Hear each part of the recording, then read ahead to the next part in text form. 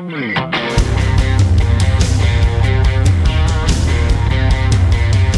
to ContenderCast, a global leadership and consumer industries entrepreneurship podcast centered on shining a light on bright ideas. And now, here's your host, Justin Hahnemann.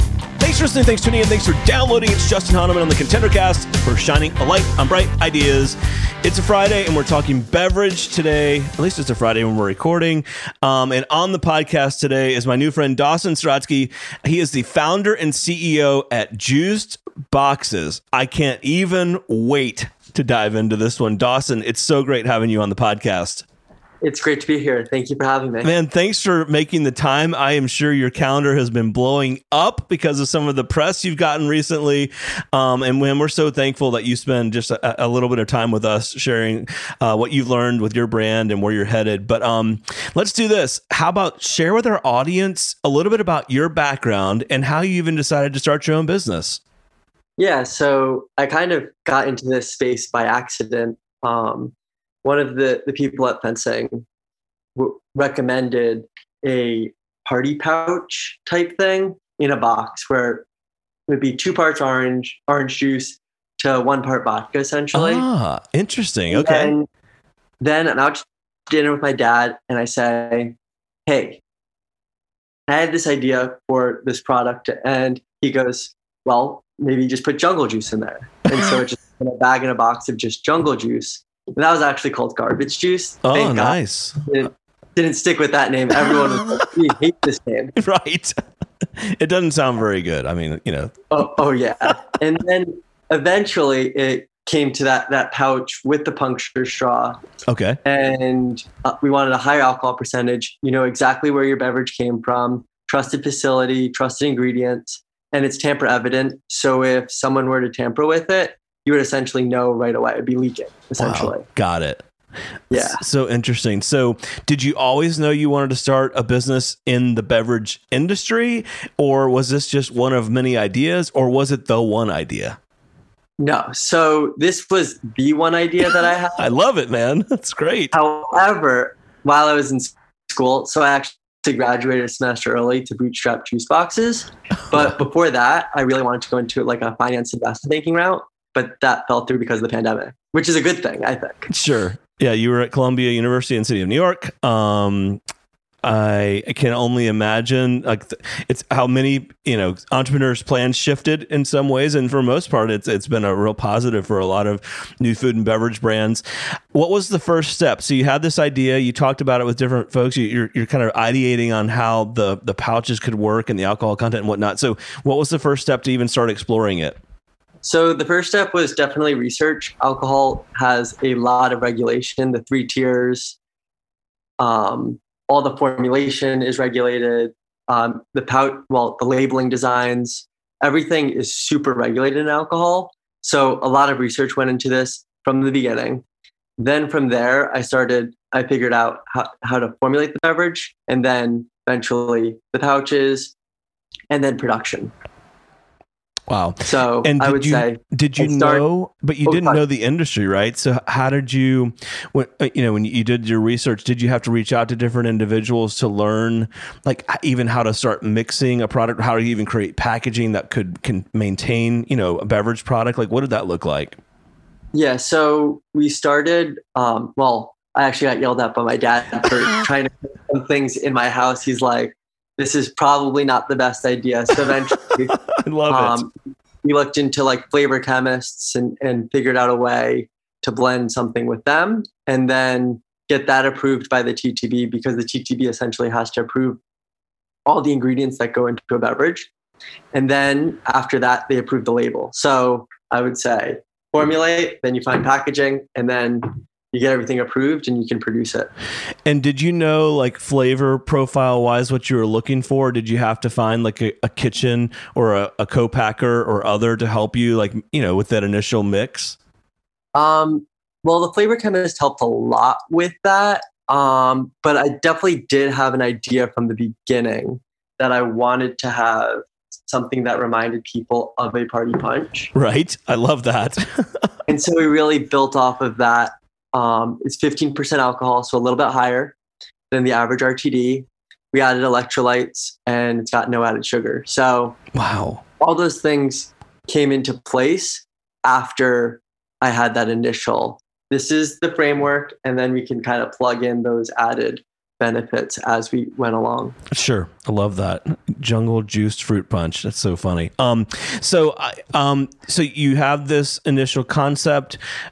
Did you test it out with different individuals or consumers to see if they liked it? Like, how did you know, hey, I think I have something here that's actually going to be saleable? I would give a little sample to my friends, and my family definitely had a couple. So between them, we kind of got the right idea, and then started producing pretty much after that. Got it. In the article I read, it said you were looking to move 5,000 units, 5,000 4-packs, and then do a potential small seed round. What's your thinking on that in terms of funding and whatnot? And what would that look like in terms of, really juicing your brand? No pun intended. Yeah. So I like that. But thank you. Sorry. That's really good. That's really good. Juicing my brand. Yeah. But sorry. So the initial goal is really to see where traction's at and Sure. then go from there. So we have enough runway for the first run and a little bit after that, but essentially I would say like a couple months. So like 4 or 5 months, we're good. But once that traction hits, we can definitely see from there how much funding we need, what type of investors, if we're going to go the full VC route, if we're going to go angels, or if we're going to bridge with debt or equity, and really just kind of plug and play depending on what the right move is at that time. Got it. And you mentioned the challenges around distribution in North America, 3-tier distribution model, which we've talked about on the podcast a number of times. What does that look like for you guys? Can you sell direct to consumer, or are you having to go through distributors or retail? What is that looking like, at least early days for you? No. So in alcohol, no brands, at least that are made at like a contract manufacturing facility that I know of personally, go directly to the retailer online. Essentially what happens is the contract manufacturer makes it. We're using Park Street and Blue Rack as our distributors, and then they give it to the retailer. And then we have a button on our website where you could purchase or pre-order juice boxes. As of right now, you could buy it in a couple weeks. Sure. And it would go to the retailer, and then it would ship out from the retailer to the consumer. Perfect. Yeah. And then are you able to then collect information on who bought the product? In other words, because it goes through another route, right? Route to market, but will they share with you who bought it, where they were, their address? You know what I mean? So you can build somewhat of a following, or do you have to rely on social media for, engaging with consumer?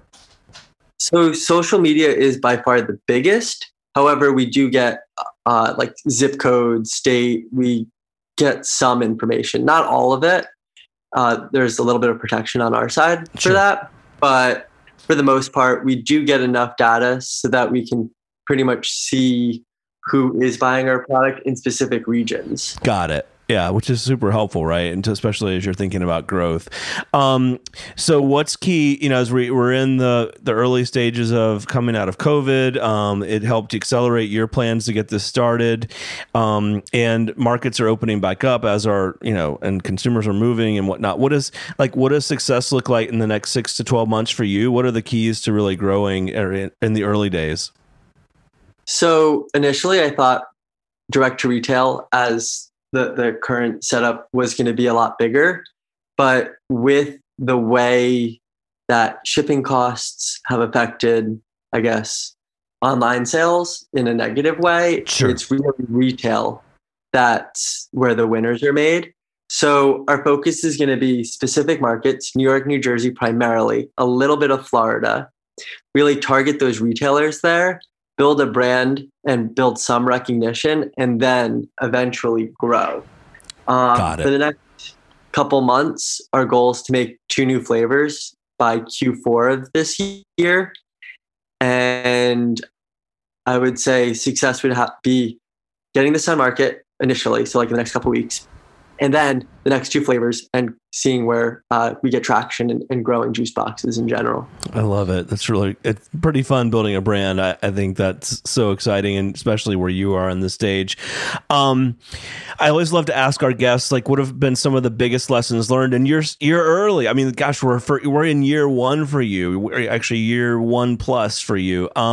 But I'm sure there's already been some things you could share with our audience. What would be 2 or 3 of the biggest lessons learned in launching a new beverage brand, and especially in the alcoholic beverage space? Yeah, my biggest advice, and I think trying to get into finance definitely helped with this, is build your networks. Talk to as many people as you can.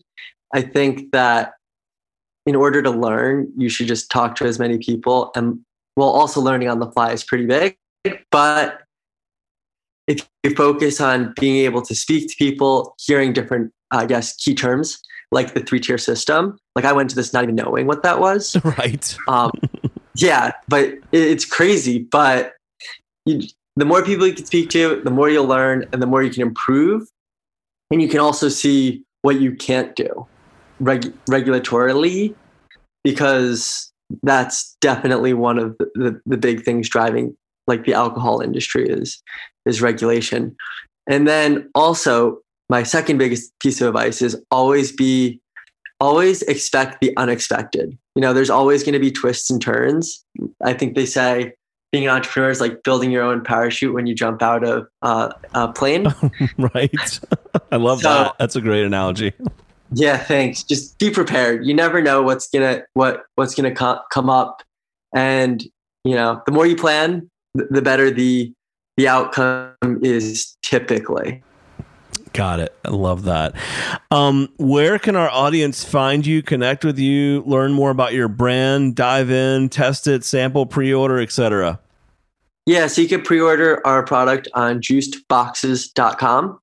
And we have Instagram, Twitter, Facebook, and you could, comment on any of our posts there as well. I love that.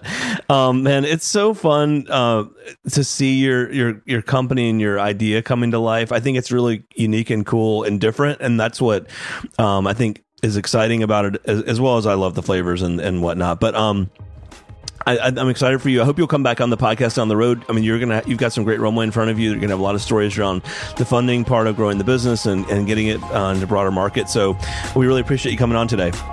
Yeah, thank you for having me. The ContenderCast is sponsored by Henderson Shapiro Peck and powered by Contender Brands. You can download additional ContenderCast episodes directly via Apple Podcasts, Google Podcasts, Amazon Music, Spotify, iHeartMedia, YouTube, and other preferred podcast platforms. If you would like to be a guest on the ContenderCast, connect with us at contendercast.com. This is Brian Benson reminding you that every winner started as a contender.